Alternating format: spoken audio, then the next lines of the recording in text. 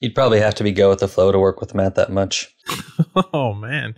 I know I'm getting a grilling on this. I'm just kidding, Matt. Yeah, we kind of warned you, though. You knew this was coming. Yeah, but if you knew David... Yeah, that's what I'm about to say. It's like you don't know me. Bandwidth for Changelog is provided by Fastly. Learn more at Fastly.com. We move fast and fix things here at Changelog because of Rollbar. Check them out at Rollbar.com. And we're hosted on Linode Cloud servers. Head to linode.com/changelog. Linode is our cloud server of choice. Grab the Nanode plan for just $5 a month, just $5. That gets you a gig of RAM, a blazing fast 25 gig SSD, and 1 terabyte of transfer. Let's be honest, you can go a long ways on that $5. When you do need to scale up, their prices are predictable, so you can put your calculator down. You won't need it. We've been running changelog.com on Linode for years, and we've always impressed by their award-winning support team. Check them out at linode.com/changelog. Once again, that's linode.com/changelog.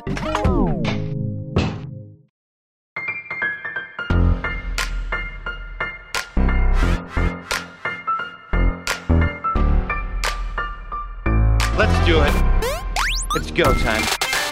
Welcome to Go Time, your source for diverse discussions from around the Go community. Next week on the pod, databases are back, baby. This time, the panel focuses their attention on Postgres. With special guest Johan Brandhorst. You may remember Johan from episode number 101 on security for Gophers. If not, go back and give it a listen in our archives. You can find them at changelog.com/GoTime, or just scroll down a ways in your podcast app. You'll find it. Okay, let's talk Go in production. Here we go.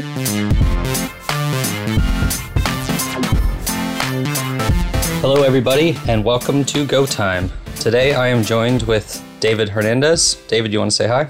Yeah, hi. Matt Ryer is also joining us. Hello. And Johnny Borsico is back. I am back. Here is Johnny. Welcome back, Johnny. Thank you. It's been a little while. It has. So today, Matt gets to join us on the other side as somebody we're interviewing. So we get to grill him. Are you ready for this, Johnny? Oh, yeah. It's not meant to be sinister. It definitely is meant to be sinister. It's not supposed to sound sinister. Don't worry, Matt. I'll back you up a little bit. Thanks, mate. Yeah. Good to know you're here. But David, you sent me the email of all these questions I was supposed to ask. Yeah, I'll counter back. Yeah, okay. Okay, so today we're starting what I think is going to be a somewhat regular series. We're going to look at Go in production. So we're going to spotlight the Pace.dev app, which is what Matt and David have been working on. And it's the whole backend is written in Go. Am I correct with that? Yes. Yes. Okay, so we're going to be talking about that, asking them questions about their development process, what architectural patterns work for them, what database they're using, pretty much anything and everything that might be interesting to our listeners. So I guess to get started, the first thing I'd like to ask is when you guys started out with 0 lines of code, you have nothing, you just have this idea, what is the first thing that you started to do? Or more specifically, what did your first build do? I don't remember it. Do you want to go ahead, Matt? Well, I remember in the very beginning, we're very sort of quick to prototype stuff. So we like whatever's going to help us kind of get ideas out of our heads the quickest. This is why I used to like Rails for the same reason. And, the Buffalo project is kind of the Rails equivalent for Go. But what we wanted to do was, I think, just try and get some data being transferred. We knew some of the technology we were going to choose. So we wanted to prove that out and get that working. And that involved building some real things quite quickly. So yeah, I think the first thing was just a simple Go binary that served HTML. And then we worked on originally, I think it was a Vue front end that we were serving through that main Go initially, that main Go file. And then we changed it to Svelte later. But it's the same mechanism where those static assets are served kind of dev time, at least, through the binary. So first question I have for you is that if you've just raised a good point of sort of using a framework to sort of help you get off the ground and do a prototyping quickly, but in this case, you went a different route. I'm wondering sort of what sort of caused you to not use a framework, right? Or why did you go sort of standard library, sort of bare bones kind of style? Yeah, it's a good question. I mean, for me, it's really about what we know. We wanted to be productive as quick as possible. So we just picked the things that we were the most familiar with. If I'd used Buffalo enough before, I could easily have started with that and got that going to sort of start to test out the ideas and things. But for us, yeah, it was just familiarity. We knew Go quite well. We know the standard library quite well. And initially, we didn't have very high demands on what the Go side needed to do. It really had to, it's the business logic and it connects to the data and it's a set of services and things. But that's quite easy to do. Really, it's the same whatever you choose, I think, for those sorts of things. So it just kind of made sense for us to start there. So you said that you had some technologies that you knew you wanted to use, and I assume this was before you'd built anything. Was this because you thought they'd be a good fit, or was it because something you were interested in learning about? Or how did you have those technologies you knew you wanted to use? David, I mean, we started, it was App Engine, wasn't it? Was something we decided quite early. Yeah, we were quite successful with App Engine before. We were using it for a while. And it's kind of the original serverless platform, isn't it? So we were quite happy with the results in previous projects. We thought, oh, yeah, well, why not? What's the main decision? How are we going to deploy the backend? It was perfect for us before. We didn't have any problems. We didn't have to maintain any servers. They've simplified it a little bit the last year or the last couple of years. So you just go. It used to be like a fork or something like that they customized, and it was a little bit different with some weird stuff. But now it's just plain Go that you can run standalone on App Engine. So it was quite easy decision for us just to make a binary and deploy it in App Engine.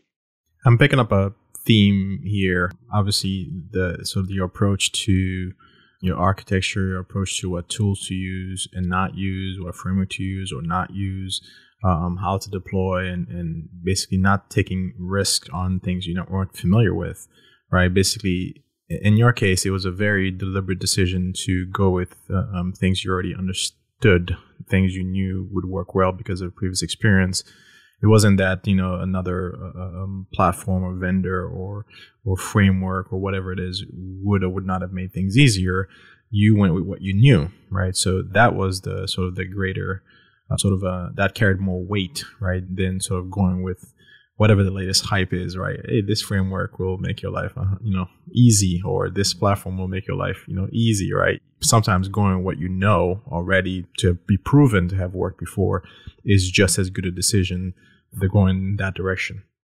Yeah, absolutely. And I tell teams this when I talk to different teams as well about when they're choosing their technology. That's a big thing. gRPC, for example, might be the perfect choice from a purely technical perspective. But if nobody on the team has experience with gRPC, then there's a learning curve there. And some people talk about them in terms of innovation tokens and things. You're not allowed, they say, to just all the technology can't be new and unfamiliar. You can do some of that, but there's effort and there's kind of a cost to being productive in any of those. And we had that already on the front end because we hadn't done much front end work for a while. And we knew we wanted to use it was going to be a rich front end. So we knew it had to be somewhat of a modern framework or something, some modern take on front end UI. It couldn't just be static HTML we thought wouldn't give us the user experience we'd want to deliver. And even basic jQuery and things, you can quickly get in a difficult state, particularly around things like state in the front end. And I've done that before where I'll keep the front end ultra simple. It'll just be bits of jQuery or something just for the places where I want it to be dynamic. And then the rest of it's dead simple. And ultimately, for me, I want the front end to be like the best it can be. And so you're better off, I think, still writing a rich front end that can be a little, you can have a bit more control in the front end there and things. So there's already a learning. We knew there'd be learning for us there. So we didn't want to also have learning on the back end. We almost wanted the back end to be a given for us since we've been writing a lot of Go for a long time. Do you think that's part of the reason when people switch to Go from like a language, like if they're using Python and Django or if they're using Ruby and Rails, Do you think that's part of the reason that they struggle, is that if they're not using a framework, there's not only the language to learn, but also all the aspects that the framework provided that are, basically they're burning up a lot of innovation tokens all at once? Yeah, it could be. And similarly, you might decide learning a framework is the best way to spend that, because if that framework is then going to do exactly what you need it to do, if the framework really fits well with what you're doing and you're not going to be fighting it, then maybe it makes sense in that case to throw your weight behind the framework, really learn that framework and become good at doing what it does. But of course, anytime you choose a framework, and this really applies to any time you sort of make a choice about any sort of foundational technology, you are necessarily constrained at the same time as it gives you things that you'd have to build otherwise. Similarly, it makes decisions for you as well. So if control is something that you really care about a lot, that's another argument against using frameworks. You have more control if you've written the thing yourself. And you can focus only on writing the bits you need as well. Whereas the framework, of course, is general purpose. It's built for more users than just you. And so there's going to be a lot in there maybe that you just don't even need. So we didn't have that problem either. We were able to pick the problems that we wanted to go after and then focus and build only the bits we needed or that we felt we needed. So it's always interesting when you talk to teams about sort of decisions made. Obviously, the two of you have worked together before, and you sort of know each other in terms of so your propensity to go one way or the other on whether it's architecture or technology. I'm wondering, sort of, were there any in terms of initially in terms of design and how you were approaching solving this problem and creating this product? Were there any sort of strong feelings for one thing over another that perhaps one of you sort of really felt like you needed to go a particular way? Like, I'm trying to understand sort of if, like all teams, right, you had certain sort of some friction, right, between certain decisions, architectural or otherwise. Yeah, we have frictions every day, probably, isn't it, man? It's like every day is a friction and battle. I like this way, I like this the other way. But at the end, one of the things that we constantly do is run little experiments. It's like very little experiments that you can throw away in a few hours or a day. Whenever Matt or I do something, stand alone, because most of the time we are pairing, we try to prove the other one wrong. It's like this kind of thing, like, oh yeah, Matt told me to, this probably is not a good idea. I'm going to prove him wrong. And I just do it and say, oh, look at it. It's working. Oh. And he's usually wrong, right? Of course he is. But I'm also 90% wrong. So it's also a healthy. Yeah, it's like argument-driven development. Yeah, pretty much. Yeah, but it does serve a good purpose, though. I mean, to be honest, when it comes to tech choices, I don't know that there were any of those kinds of frictions, actually. But when it comes to things like abstractions, right, when we can see, this is something that we talk about all the time, but basically early abstractions are very dangerous. And so we tend to pick each other up when we notice we're sort of reaching for an abstraction and we feel like we're not ready yet. That one definitely happens a few times where we will instead choose to duplicate it and not build the abstraction first and see, so we understand the problem a bit more. A Matt abstraction killer. It's like Matt tell me, oh, I found this problem again and again. Shall we do an abstraction? No, Matt, no time for abstractions right now. Yeah, it doesn't ever. The next day he has again, and maybe has a better chances, but yeah. Do you have an example of something that you recently went to do that you decided to copy over? It happens quite a lot in the front end because we have little bits of functionality that we find repeating again and again. One example is the waiters we have in the front end. So we should focus more on the Go side, I suppose, but let me just tell you this quickly.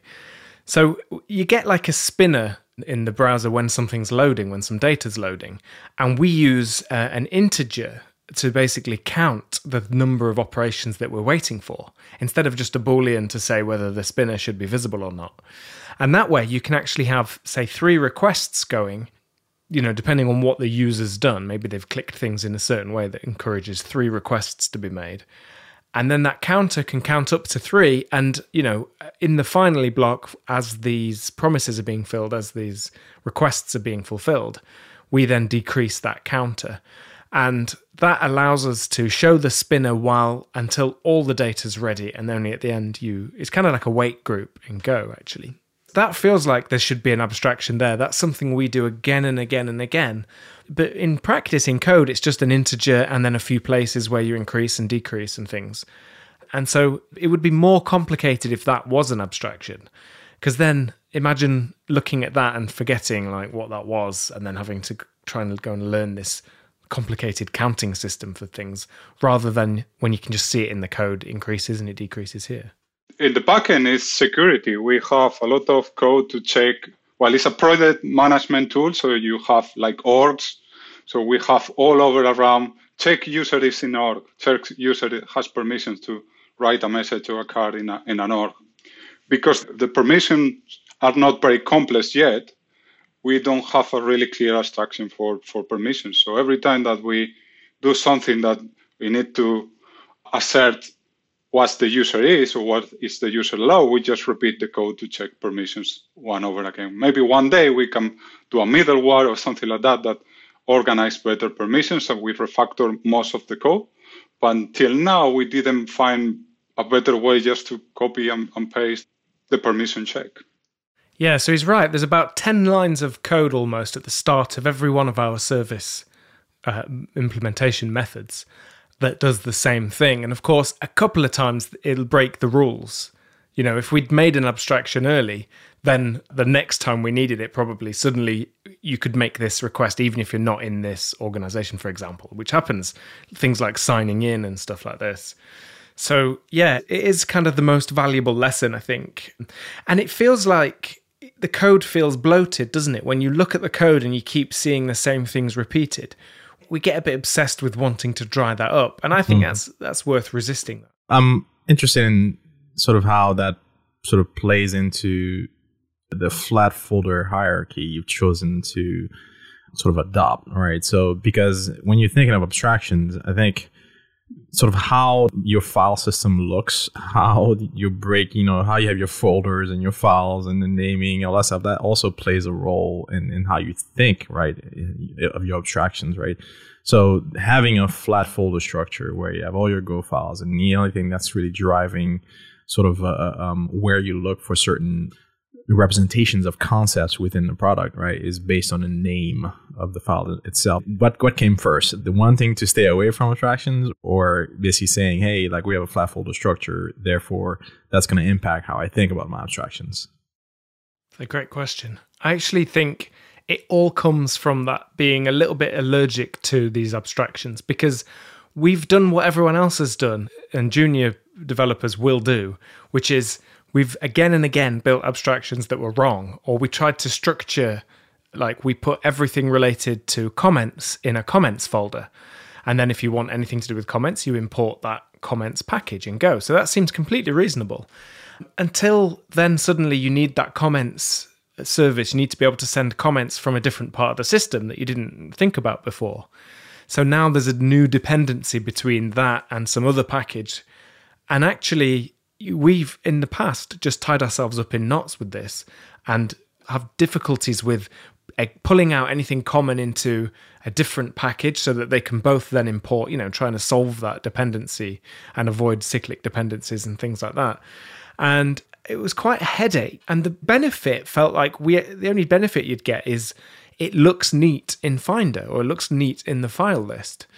So if you can sacrifice that, this is what we do. We have an API folder and all of our services are just in that one folder. So there's no question now if we're going to add a new service, where does it go? It just goes in that same folder with the rest of them. And I think it probably looks quite naive. Like a junior developer wouldn't do it like this because of how overly simplified it is.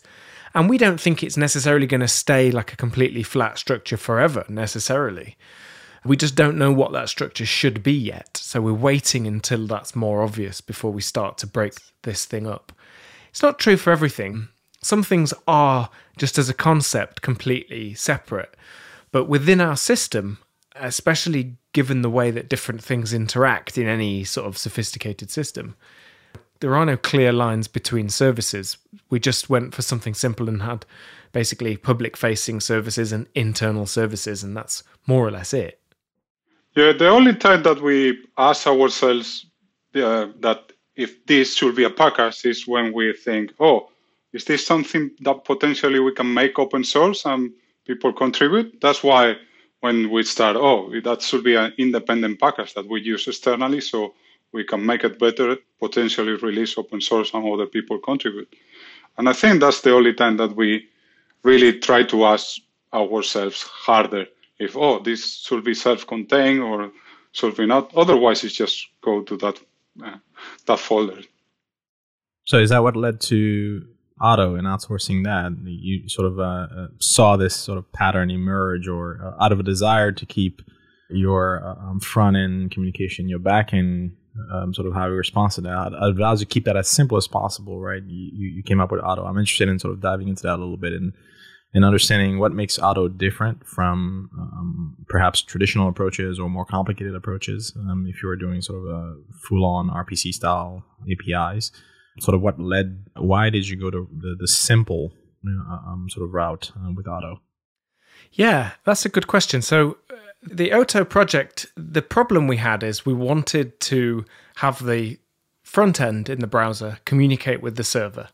So naturally, in my history, I've used mainly REST services and JSON services and things over HTTP.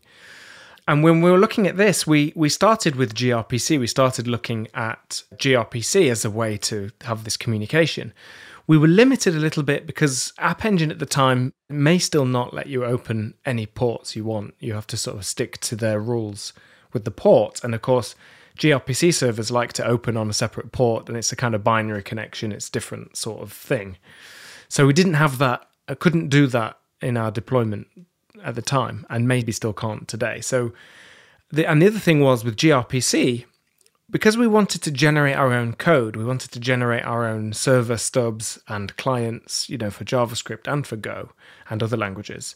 We started to look at how to do that using gRPC, and essentially you have to build these plugin tools which themselves are very complicated, and you sort of have to know gRPC in order to be able to do them, because they dog food gRPC. They actually take a gRPC message through standard in. That's how the plugin architecture works for the gRPC toolchain. And we just couldn't get it working. It was just too hard, frankly.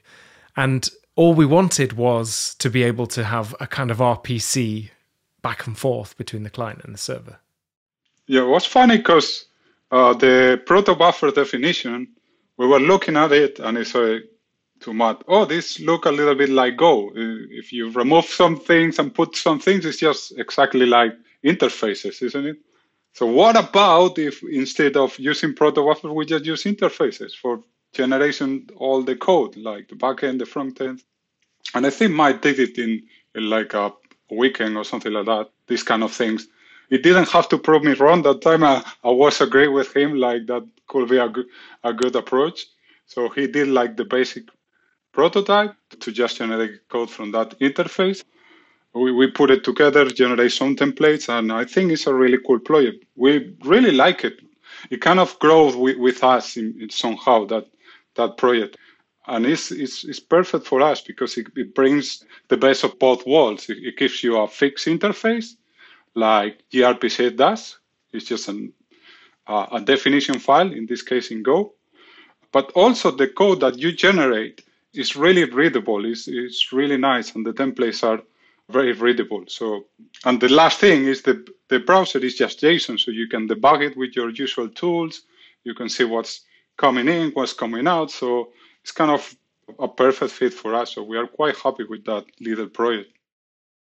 So you weren't trying to emulate gRPC, basically. You got some ideas from how sort of it works, and you stole some and I use that very generously. You stole some ideas, some implementation details, rather, and you sort of issued the whole binary format. You just went with your plain JSON, and basically you solved your own problem in a sense, and rather than sort of bringing in something for the sake of because it's cool. Yeah, stealing from open source is not really stealing, isn't it? It's just kind of Robin Hood wise, isn't it? Yeah. No, I was gonna say. So the thing about that is the Oto project gives you these templates for you to use, but actually the power is in you writing your own templates. That's actually the key point of it, because we did do a JSON HTTP implementation, but actually there's no reason why that has to be the only way to do it. You could actually generate protobuf files and go down and have that as well, have that whole sort of tool chain as well. We probably wouldn't want to do that, but there's no limit to what we can create. Somebody wrote a Rust client template, for example, as part of the open source project. So yeah, it's about, I think, solve just what you want, and also don't sort of tie yourselves in. We didn't tie ourselves into anything. We can still use a binary protocol. We can do different things in dev and in prod because we just control everything. It just means you have to do everything, but if you can keep the scope small and keep the text simple, that is achievable. And you end up basically with building little vertical slices of just the bits you need. And it gives you the most control. There's no sort of heavy trade-offs that we have to make. We just have to invest in doing the work if we want features that aren't there yet. This seems like a pretty common theme in Go, is instead of looking for a library that does all these things, see if you can just build the small version that you need. And I think one area where it comes up is like migration tools. So like if you need something to handle your database migrations, if you're coming from Rails or Django or something, it's very common to have all of that built in, like every possible variation of it. So were there other aspects of your application where you felt that was the case? Like, did you have to write custom migration tools, or did you have to do anything else sort of like this where you built a small tool that people might expect to sort of exist? We did for our testing, because the way that we do testing is, again, kind of quite different, I think, as a result of how we've been working for so long. But yeah, so we use the built-in Go tester for integration tests, for unit tests, but we have these integration tests which actually use the generated client that hit our real Oto endpoints. And it's just Go code that, reads like normal Go code because you're just calling these methods. They're RPC methods, but they just, because we use the Go client, they just look like real strongly typed methods and things because they are. And so we use that in our test code to make the real calls. And, in order to do that, we need to spin up the data store emulator. We need to have the actual app itself running for us to hit against the RPC calls. And so we built a little tool that does that, a few things. It spins up a few services, it cares about, worries about the environment and things. Not too much. The tool itself calls Go test with a special flag to then go and run all those tests. So that's one case. And I think the blog's probably the other one where we chose to roll our own, where you wouldn't expect that, I think, given that there are tools like Hugo, which is kind of static HTML site generator. If you can learn something like that, it's probably a great choice. But again, we wanted the full control, and our use case was relatively simple. So we wrote a blog tool ourselves as well. And it was another one of those that it was kind of done in a weekend or just a few days. We're taking a break from Pace.dev, one of those little side projects.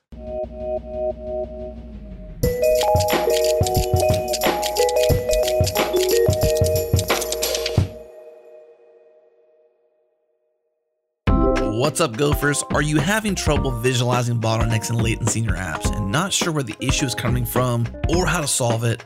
Well, with Datadog's end-to-end monitoring platform, you can use their customizable built-in dashboard to collect metrics and visualize the performance of your Go applications in real time. Datadog automatically correlates logs and traces at the level of individual requests, allowing you to quickly debug your Go applications. Plus, their service map automatically plots the flow of requests across your app architecture so you can understand dependencies and proactively monitor the performance of your apps.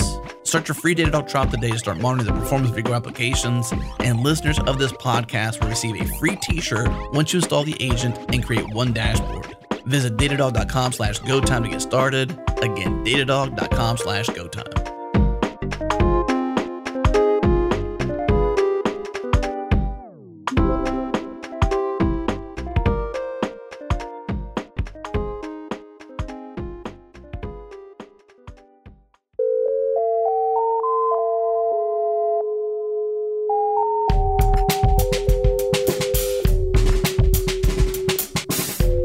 So I'm interested in diving into sort of this whole testing story as well, because normally I'd be thinking, okay, I need to containerize all the things, maybe use Docker Compose to get all these services talking to each other. You start to basically add all these sort of layers of complexity, right, to your testing story, right? And basically, you do a local development, especially if you have sort of a much larger project where you have microservices, nano services, whatever new service thing we come up with, and you keep adding these layers on, right, to try to replicate, right, production. So in your case, you're talking about, okay, I have a front end and I have a back end and I have a data store, right? Those are your three pieces that you care about, right? So what does your testing sort of infrastructure look like? Are you running everything sort of on your local host? Are you packaging things? Are you using Docker? Are you containerizing? Are you orchestrating? Like, what are you doing? It's basically everything local. It's just the Go binary. Serves also the static files in local. For the data store, we are using Firestore. It's like the database from Google Cloud Services. So they ship an emulator. So in local for testing, we can spin up the emulator, run the battery of tests, tear the emulator down. So it's quite quick process right now. It's less a couple of minutes, less than a minute, I guess. It maybe grow with the time and it becomes a problem. But right now it's not containerized. We just run it in local, might run it in his machine and run it in mine. At some point at the beginning of the project, we put a continuous integration thing also in G-Cloud, but we didn't use it at all. We were just doing it more in local than we tried to do it in continuous integration. Probably with two people, you don't have the problem. If the team grows more, we're probably gonna be back to that situation that we need to have something in continuous integration. But right now, it's just not necessary. Today was the first time that I was deploying in production, and Matt was deploying also in production, and I get an error like, oh, someone else is deploying. So who else could be? Yeah, you're right, though. I think team size means lots of things are easier, actually. So, some of the decisions we've taken, I don't think you would necessarily take if you were in a larger team or a bigger company with lots of teams. I think the situation, the structure that your organization is in, I think that has a lot to say on those kinds of decisions about tech and what you can do, because those problems get harder with scale, of course. Like David said, sometimes if we're just deploying manually, ultimately that gives us the most control, which is good for us, especially with how rapid we are iterating the product now. And I think, if you had more and more people joining the team, you would have to then formalize those things a little bit. Same for code structure, though. In that sort of world, it might make sense to invest in that sort of service abstraction and solve some of the common problems, and then everyone can benefit from that. That isn't our situation, so those things would just be kind of technical extravagance, probably. Mm-hmm. So you don't need a release manager? Is that what you're saying? Yeah. We don't need a release manager. Yeah. Okay. We had it before. It's not the case that we never had a release manager. We had it before some time ago. But different sizes comes with different problems. Speed is different. That's why people try to put things like microservices, not because the microservices are better technology, because it's easier to control the size of the thing or the responsibility, things like that. In this case, everything is easy in that sense because we are two people, but we became from full stack developers to full company developers. We do support, we do marketing, we do accountancy. So it's not only the tech stack is quite wide in that sense. Mm-hmm. You have to worry about a lot of more things in this case. Yeah, I remember that release manager wanted to do like 2 releases a month and then be in sync with everyone. And they asked how many times we were releasing. And it was, that day was something between 10 and 20 or something. You know, it was a very different mindset of rapid. As soon as it's a bit better than it was, you know, we want to kind of get it out. And it's a kind of different culture because I think people have looked at us in the past and thought, a couple of cowboys here don't know what they're doing. Just releasing willy-nilly throughout the day whenever they feel like it. But actually, if you're careful with that, it can be a great way to, I mean, if you know, for squashing bugs and things, the satisfaction of knowing that that bug is gone now, because I've just seen it live, gone. And as long as you've got good test coverage, that you feel confident then that you can just deploy very often, I think it's a great way to work.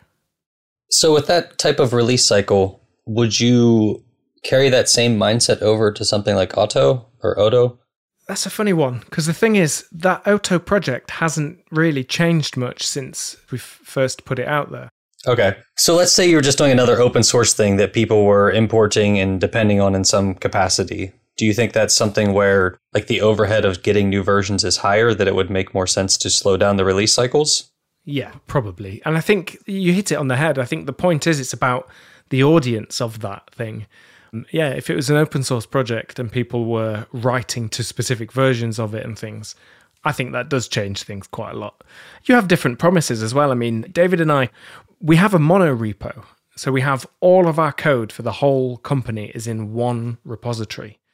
Again, another thing culturally that sounds kind of shocking to some people. I know that Facebook do it, and I think Google even have this great big mono repo, although I'm sure they have now lots of other things on top of that too. But having a mono repo is nice because we can make breaking changes ourselves. Like if we break the API in the same commit or in the same pull request, it can contain the fixes for the front end. You know, we'll have all the generated code from the Auto definitions, so they get all regenerated, so they're all new. And you basically advance the whole system in one go rather than, you know, having to then worry about versioning APIs or remaining backwards compatible, things like this. You know, that because it all deploys as one, we know that if that back end has gone out and it's updated, the front end that's being served is also updated. And they kind of, you know, tightly bound in that sense in a safe way. So I think, yeah, there's other benefits to keeping things simple. That's another one. I think it's also important to note that sometimes that simplicity becomes problematic at scale. And the story that comes to mind for me is when I was at Google, they had a mono repo. And usually when you submit code, it would only test like your local, like things that your code affected is what would get tested. But then once it was sort of submitted, I forget how exactly it worked, but essentially like everything would kind of get tested at that point to make sure it somehow didn't affect something that they didn't expect it to affect. Right. And all I remember is that at some point, some intern had somehow submitted something that literally broke everybody in the company's builds. So nobody could submit stuff for a short period of time. And I felt bad because I'm just like, it was an honest, like just one line change from the intern that somehow probably got forced in. But I can't imagine how many emails he got at that point from people like, hey, you're breaking my build. I can't get stuff submitted. Mm-hmm. And, you know, that's like the downside to it is you can have some weird results that come from that. Mm. Yeah, at scale. I mean, that sounds like a nightmare. But I can't imagine that. Like you're working on something and you push some code and then it's like, okay, please wait, building Google Maps. It's like, what? The way it worked was kind of, I don't remember the exact, it's been so long. But all I remember is that it was like roughly something where like your dev process felt pretty quick because it didn't wait on all that. But eventually you kind of like get feedback later asynchronously that's like, oh, by the way, that deploy you did, you know, that build you did is not going to work because here's why. Mm. And you just kind of got used to that whole process of like going and doing something else. So I think some people, like you guys said, you weren't using continuous integration, but I think there are some companies that I'm sure some listeners have been in a company where you deploy a fix and running all the tests, sometimes, especially integration tests, can take so long that it's really not worth sitting there and running them all for every single change. So you run the relevant unit tests and then you submit it and you go do something else while your continuous integration tool runs all those tests for you somewhere else. And I think it's kind of that mindset of, as long as you're okay with that and you can swap what you're doing, that works well. Yeah, well, we're lucky because we are sometimes quite irritable easily. And so there's no way we would tolerate our tests being slow. We're quite reactionary sometimes, especially when there's emotional things. I mean, that sometimes that's what will drive our day. If there's something in the app, because we dog food the app, so we're using it to build itself. We use it all the time. And if there's just something that bugs us in it, the discipline needed for us to not just jump on that and go and fix it, we basically don't really have it. Because it's those little things that annoy us that will annoy other people as well. So it's very important that the software doesn't annoy you and annoy us. So slow tests would be annoying and we would fix it. The other thing is we have some integration tests peppered throughout the code, but we certainly don't have 100% integration, 100% unit test code coverage or anything like that. And that's because the code's all being tested through these integration tests. And really, they have to be quick because that's the same API that the front end is hitting. So again, because we're dog fooding it, our tests won't ever be slow. And if they do start to get slow, it means also that our app in the front end is also going to start getting slow. And then we've got different problems. We may want to fix them anyway. So in a way, yeah, it's nice that our testing uses the API because we'll get that feedback from it. If there are things that are just taking too long, it's going to be annoying us a lot more than annoying anyone else first, and we'll go and fix it. Did you not see value in having sort of full end-to-end testing? So rather than having the layer that the front end talks to, right, and which is what you're using in your integration testing, was it too complicated to actually have the front end drive the communication and seeing the whole thing front to back? We did look at it. I'm still open to it, but the answer is, yeah, it wasn't trivial. It wasn't easy to do. And so, yeah, it didn't happen. The other thing is, with UI testing, there are bits that are kind of perfect. They make sense. If you take a status and you're going to turn that into a string or something, or you're going to describe a list of people, there are things like that you can unit test quite nicely. But there isn't really a way to have a test for a good UX. So there's a lot of kind of untestable value and untestable code really in the front end. That was another thing that was quite interesting to sort of figure out when we start to think about that. Like, of course, we want to click this button and then this should show and then we're going to click this button. Those kinds of flows would be testable. But we want that to be a nice experience. And that's more important probably than which actual buttons are being clicked or anything. It's a harder thing to codify and maybe impossible. So there's a lot of manual testing in the front end anyway. But I'm definitely open to, I've used some before, but not enough to be confident with. But there are tools that do headless browsers and things that do a very good job of simulating what real users will be doing. So along those lines, what is the sort of the makeup of your typical functionality from the time the front end triggers it to the number of things that are happening in the back end? So here's what I mean by that. For example, if you know you have, for a user to be able to accomplish a task, right, that task may require multiple steps, right? So from the time the front end gathers all the information it needs to actually triggering that in the back end, are you relying on the front end to say, well, I'm going to trigger the first function call, the back end is going to perform that part, and then a response is going to come back. Now the front end is still tracking the state of the entire sort of a number of steps required to actually consider that one thing the user wants to do to be complete, right? So now the front end makes another call to trigger the second part of the step, process with the back end, and then a third and a fourth, and whatever, right? So, or do you say, you know what, I'm going to gather everything, right? You put logic, right, and a bunch of logic on the front end to then issue one call to the back end to do all the things, having gathered all the information. Like, are you front end heavy for logic, or do you put most of your logic on the back end, basically? And that is another way you could rephrase that question. Interesting question. So I'm not sure if answering your question, but we try to imitate in the test what the user will do or click in the front end. that means that it's going to do one request, wait for the response, do another request. For example, every time that our test starts, our user registered for using the app, creates an org, creates a team, for example. That's the basic 3 things that needs to do to be able to operate. It does it in every single integration test. It does 3 things. You can read it in every single integration test. Nothing else, nothing more. And when you need to do another functionality, you do those 3 things, create a card, wait for the card that is created, assert that you have a card ID, and do other operations. That's basically how it's safe. It tries to imitate what you usually do in the front end, but calling the API, the Go client to use the API. Yeah, we don't have too much of what you described, Johnny, where there's lots of different API calls have to happen for the UI to then be able to kind of continue the story or whatever. Because our API isn't a public API yet, it's kind of tightly bound to the front end. And so that means we'll do things like we'll put all the data we need for a particular view in the response of one thing. There's one example where you could ask the team service for a team overview, and it will go and do all the work concurrently, actually, on the server to gather the information it needs. Hopefully, because of the data store choice, there'll be key information will be denormalized. So it's not going to have to go and look around the data store to gather up the answer.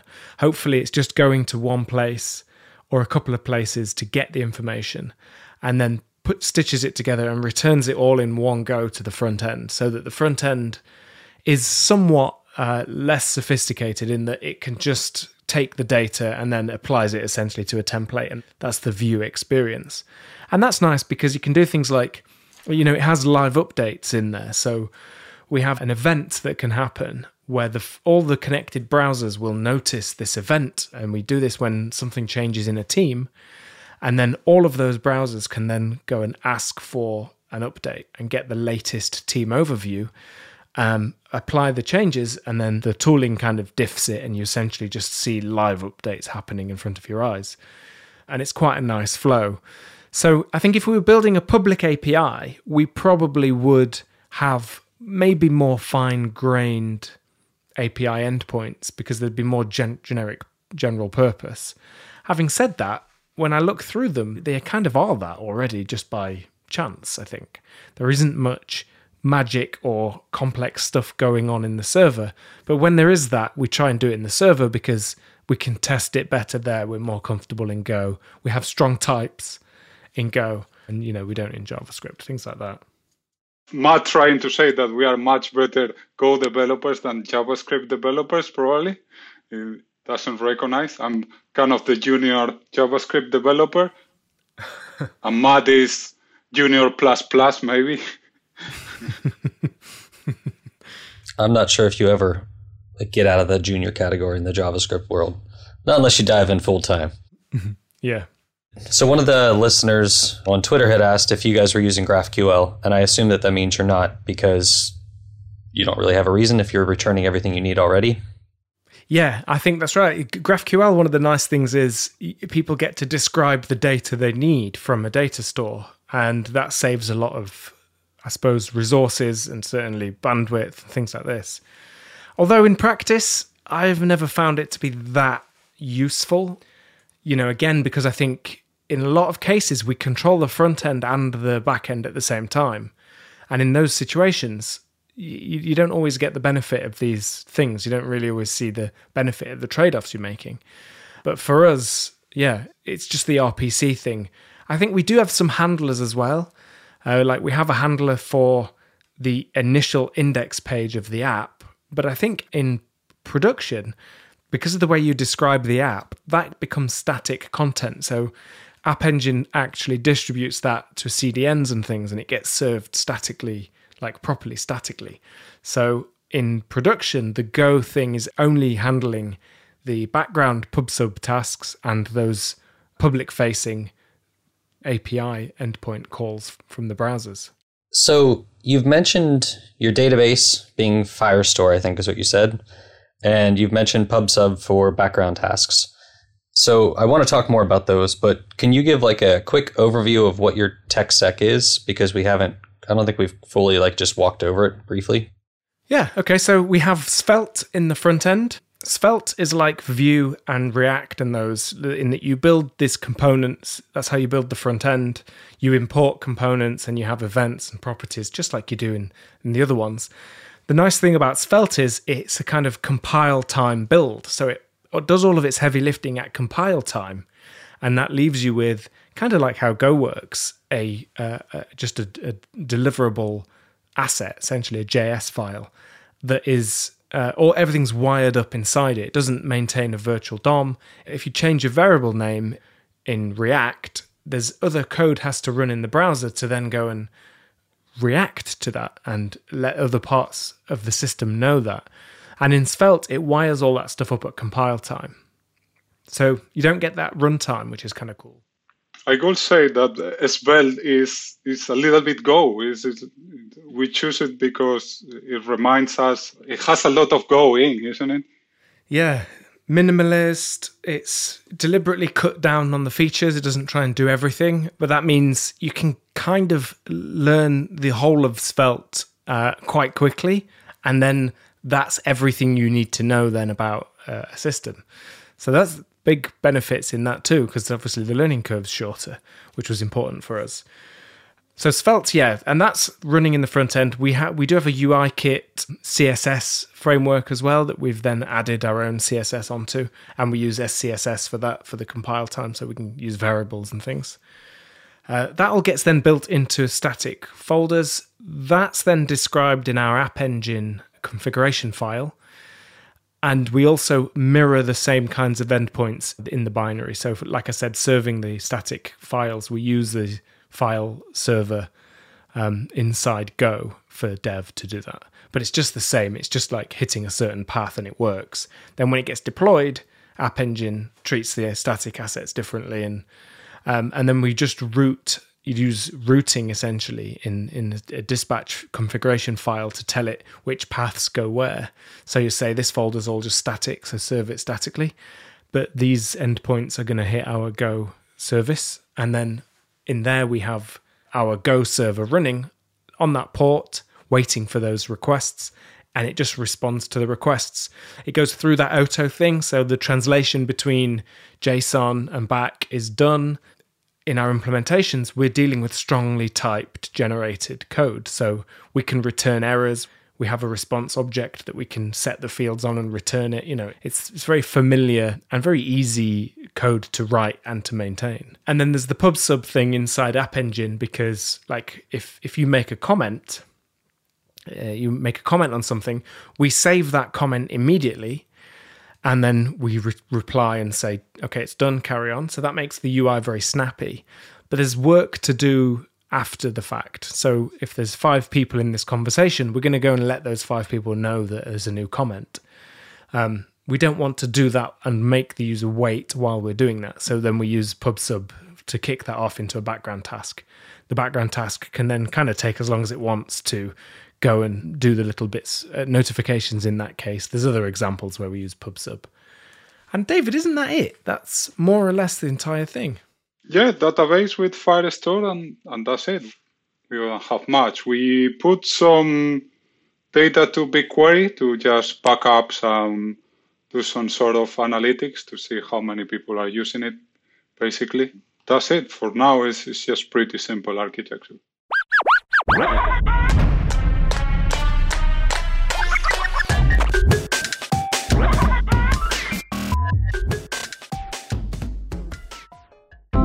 Hi everyone, panelist John Calhoun here. As many of you know, when I'm not recording Go Time episodes, I create programming courses. Some of these are paid, and that keeps the lights on at my house, so thank you to anyone who has purchased one of those.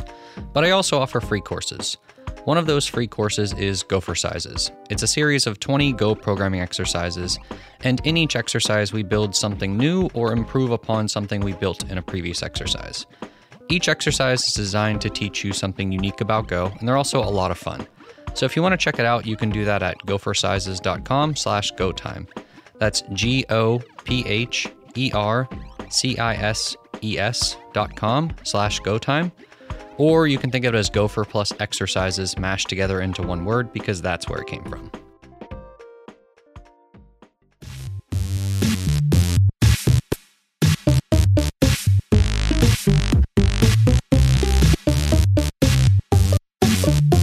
So how do you deal with sort of failures, right? So basically you have a situation where a user makes a comment, you reflect the comment, in on the page. So as far as the user is concerned, the application responded very quickly, great UX, they're on about their business, but now you have an asynchronous operation, right, that is going to come out, right, and, with a success or failure, right? It's going to either say everything goes well, great, but in the case where something doesn't go well, how do you then relay that to the user, right? How do you then get notified of that error so you can perhaps ask the user to try again or something like that? So once the comment is posted and is okay to the user, it's basically okay to the user. We don't report it back. So if the PubSub failed for some reason, it has an inbuilt mechanism to do retries. And we check if the error is retriable, or temporal or retriable. If it's retriable, we try again for a certain number of times till if it's success or not. If it's not success, we report it back to a Stackdriver. That is the way that gCloud has it to report errors. So myself and Matt get an email that, a new error come up. Can you please have a look? We probably say, no, we have a look later. We have other things to do. But eventually, one of us, we pick up the error and say, what's going on? Is something permanent that we can fix, we can improve. And there is a lot of trial and error on that. Sometimes when we are developing, this is very important, I'm going to log and report. And once you try it, real users are using it, and fails once, fails twice, fails 100 times. It's not a big deal, it's recoverable. Why I put that log sentences like report in the first time? So you just remove it or improve it or do it as you go. You just continuous improve that process. But basically, that's the flow. It's also not very complicated, but it's something that you have to continuously revisit. Especially, we released a couple of weeks ago or even a week ago. We've been using the product for a while ourselves. One thing that we did a few months ago is turn off Slack, turn off any other project manager tool, and use Pace, in this case, full-time, for building it and for working on it.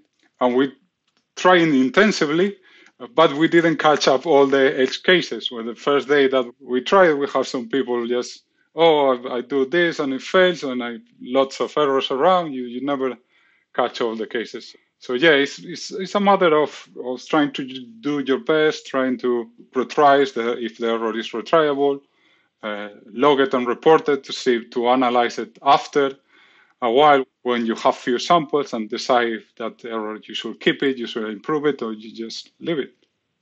Yeah, that comment is a great example because if the delivery, essentially we note there's a notification that gets created for each person in a conversation. If one of those fails to get created, because it's a comment and it's a conversation, probably someone else is going to say something after.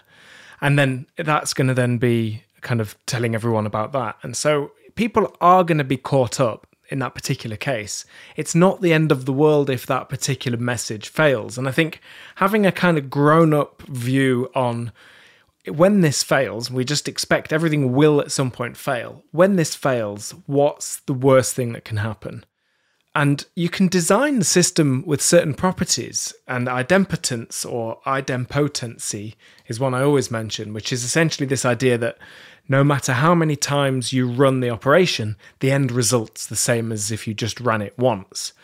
So that, as just a simple idea, if you design a system knowing that, for example, the unique ID for a comment or somebody's interest in, say, a piece of work or a conversation, somebody's interest in that, the ID for that is deterministic. It contains the ID of the target thing that you're talking about and the user's ID. And so if the user was to click lots of times of being like interested and not interested, you can kind of toggle it in the UI. If the user was to click that and we didn't have any sort of debounce protection, that could end up with being lots of messages in the system. some of them could be lost and things. But because the result of any one of those working puts the state in the kind of same place as if one of them did, like if I switch on interest and by mistake that generates 3 messages saying Matt is interested in this, because that ID is deterministic and it's the same kind of interest, the net result is it may just put the same record 3 times. That's the worst thing that can happen. Versus if it was just, say, adding to an array or something, you could imagine it could add 3 times to that array, and that's then not idempotent. So some things when it comes to design, I think we have a lot of experience of building various systems. I mean, David doesn't like me saying things like this, but he worked on a project for the Olympics, which is massive scale. And think about all the messaging that's going on in a system that's there to support the Olympics. And you can't say to them the week before, can we just have a quick pre-Olympics, everyone? I just want to make sure that this code's going to work. They said no when he asked. So yeah, then you think, okay, so let's assume it's going to fail. We'll design for that. And you can kind of build systems that are somewhat self-healing. And it's really kind of amazing to see these things just, yes, we'll see error reports, but by the time we go and look, it's sort of self-healed because of the design of it, which is kind of really interesting, I think. This sort of leads into my next question, which is sort of you're using basically a non-relational data store. And that means you can't easily sort of join things and provide sort of the latest and greatest, to the user. So do you factor in some sort of eventual consistency model to the data you're returning? So to use a comment case again, if a user makes a comment and because you are capturing name and picture and all that stuff, you capture all the different bits, right? You just store all that, right? The same object, if you will. Then that means that there's a potential there. And if the user does that, a number of times, right, you copying that data, multiple times. So if the user ever changes their name or their avatar, right, how do you sort of remediate, right? How do you resolve that across all the different copies of that data you made? It's kind of best effort. So there are some times that you should do it, and sometimes that you just show it as historic data, isn't it? If you've been commenting. It's not a bug, it's a feature. Yeah, exactly. It's like, oh, this is the story, what you did with your old name. And this is, you change your name, it's fine. You the newest things, you have it with the new name or new profile picture or whatever. You use it as a new, isn't it? It's like kind of original blockchains, if we say it. That works pretty well sometimes. In that case, probably nobody's going to complain that, all cards display with all the information about me. It really depends. But in other cases, we struggle to issue updates to just, if you rename, we have, for example, tags or labels for categorize the cards and the message. So if you rename one, it could be ideal that it renames all the tags, even if it's there normalized. So in that case, it's more complex. What you need to do is just, instead of trying to do it at read time, just issue a background job and trying to do it offline and deal with the eventual inconsistencies. For the time that it takes the background job to execute, you're going to have a little time that is just, some of them is changed, some of them not. So you have to accommodate the UX experience to have the best experience of that. But this is just a trade-off. You sacrifice reading for writing and you sacrifice writing for reading. So it's not a good solution for everything. You just need to design your application accordingly. You probably do some mistakes in both cases. When you have joins, you have the problem, I made too many joins.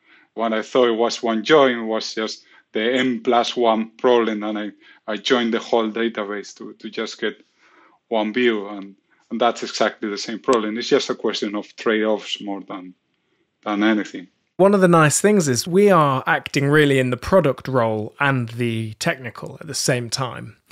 And in the past, when I've worked at places where they've separated those functions out, and that creates a lot of friction because you then have the situation where you've got somebody who, the product person, they're fighting for the best possible product, And of course, the engineering are fighting with the realities of the engineering that they've already done and they understand.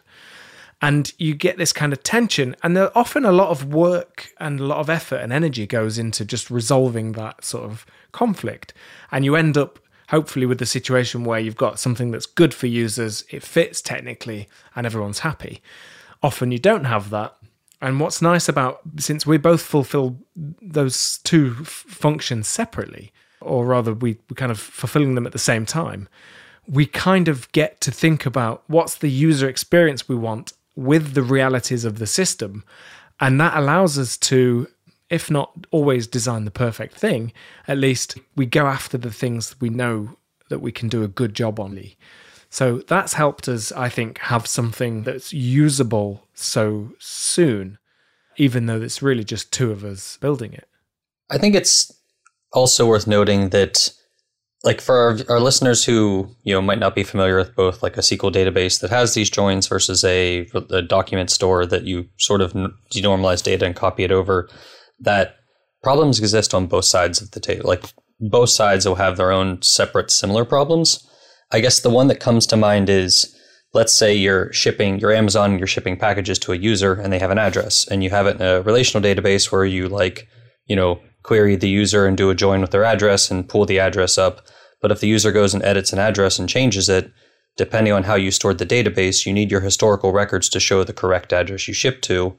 So at that point, you have to think about the same type problems of, well, okay, now the user can't change their address, they have to create a new one. And is that the use case you want? So I definitely think that there's that problem on both sides of it. It's just a matter of finding the right balance.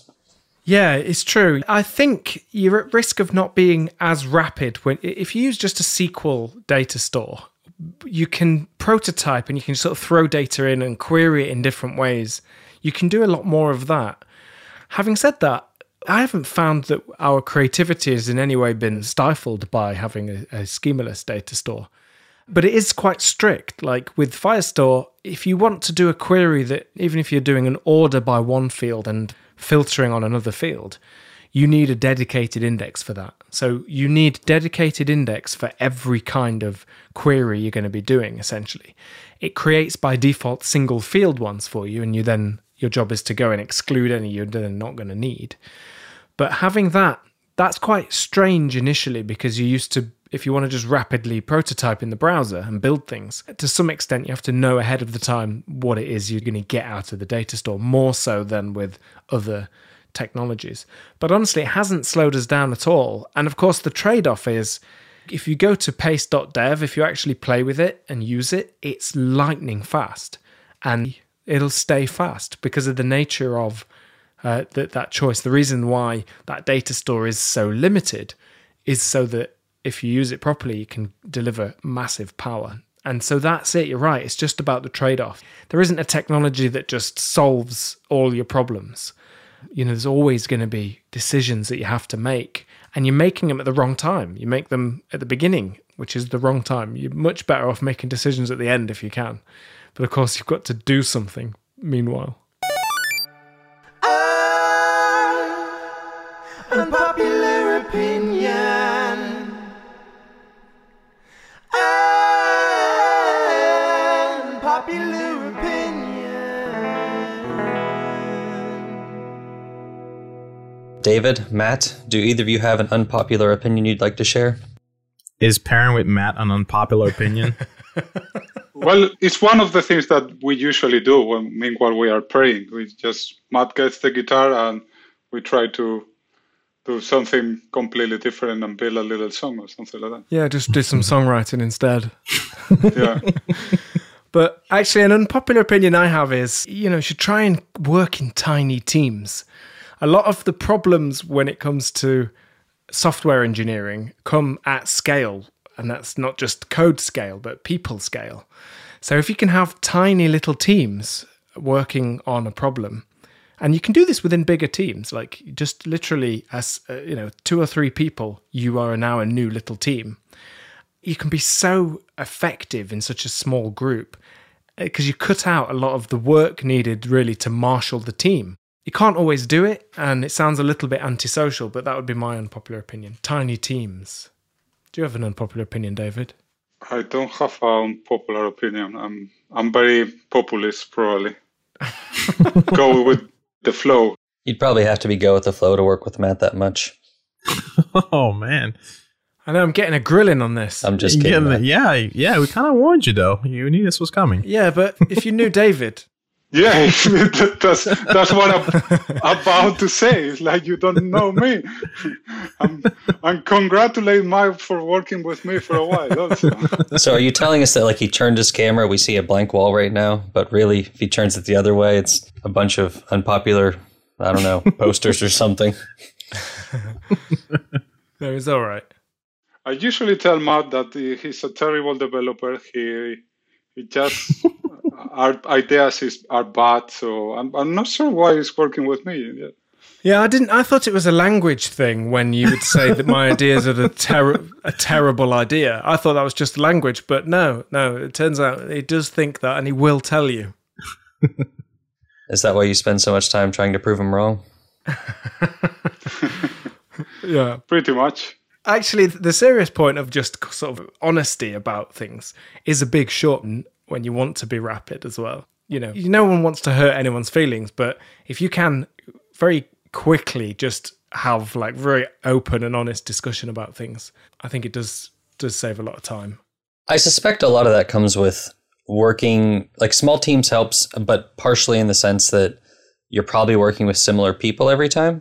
So you build a good relationship and trust. And like when somebody says, I don't agree with this, I guess it almost feels like you don't have to worry about hurting their feelings as much or worry about, like, people trust each other more, I guess, in those senses. Yeah. Well, I've worked in places where that's how I've always been, just completely honest about it. And then, because that's the idea, right? We'll all just put the best ideas out and we can all figure it out as a sort of team.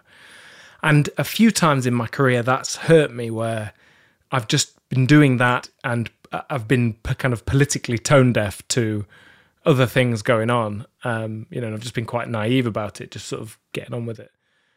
So yeah, I then got a bit sensitive about that because it is important that you want to make sure that the ideas are there, but there are people that hold their ideas very personally and will feel personally attacked if you disagree with the ideas and stuff. So it's definitely worth watching out for, but it is nice being in a situation where that's less of a consideration and you can sort of just focus on the important bits. You're right, it's about the trust thing and getting to know each other, I think. Getting to know your teammates. Yeah, it's definitely about the trust. So I'm kind of trust Matt and I can say, this look terrible, I dislike this completely or something like that. It doesn't get hurt. But don't forget that when you communicate in open source, when you're workmates, you try to be exactly the opposite, isn't it? You try to just be polite, try to be respectful, and that's kind of the healthy way to do it. If we get so much issue reports, you can, I don't know about you, but you can feel the tone in the words, in the written words, in many issues, and when something doesn't smell right in the tone in messages or when something is wrong. Even trying to be honest, we try to be very, very clear and very respectful in that way. Every time that we write to public communication or to each other, we try to maintain that. Apart from joking or healthy behaviors in a team, that is also quite fun to do, we also try to do it with up to the best standards, like if we do it in a normal team or with people that we didn't work together yet, or if we're going to hire someone, we probably do the same. All right. Well, Matt, David, thank you for sharing about Pace.dev with us. For anybody who wants to check it out, you can find it at pace.dev. If you want to hear more about why Matt named it that, you can, or Matt and David both, I suppose, you can message them on Twitter as well. Johnny, also thank you for joining. My pleasure. And we'll see you guys next time. That's our show. Thanks for listening. If you want to hear more from Matt and David about Pace, I invited them on JS Party to talk about Svelte and the front end. Never heard of JS Party? It's the greatest JavaScript-focused podcast that records live on Thursdays on the entire Changelog network of shows. Matt Ryer himself called it the best party he'd been to in 10 weeks, and I promise he did not follow that praise with a snarky reference to the COVID lockdown. I'll link the episode up in the show notes for easy click-ins. Give it a listen. Thanks to John Calhoun and Johnny Borsico for hosting this episode, to Breakmaster Cylinder for all of our beats, to our longtime sponsors Fastly, Linode, and Rollbar, and to you for making all of our work worth the effort. Please do tell a friend about GoTime. We truly appreciate you spreading the word. That's all for now. Postgres next week.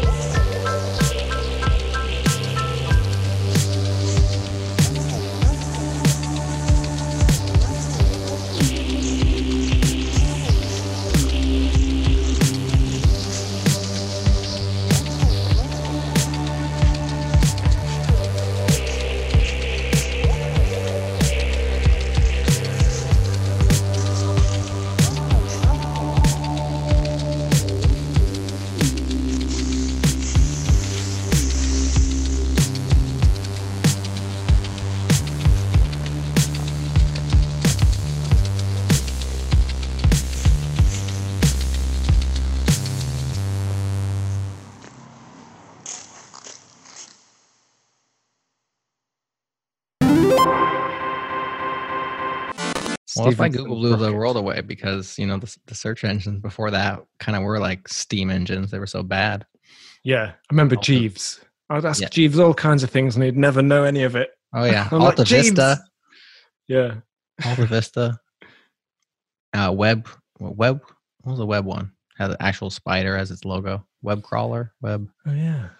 Don't remember. I don't know. It was I a just remember dog. the spider. Ask Jeeves just confused me because, like, first off, search was already bad, and they're like, now we're going to try to process like natural language from questions and use that for search. And I'm like, how is this going to get any better? You just made the problem twice as hard. Yeah. Mm-hmm. Yeah.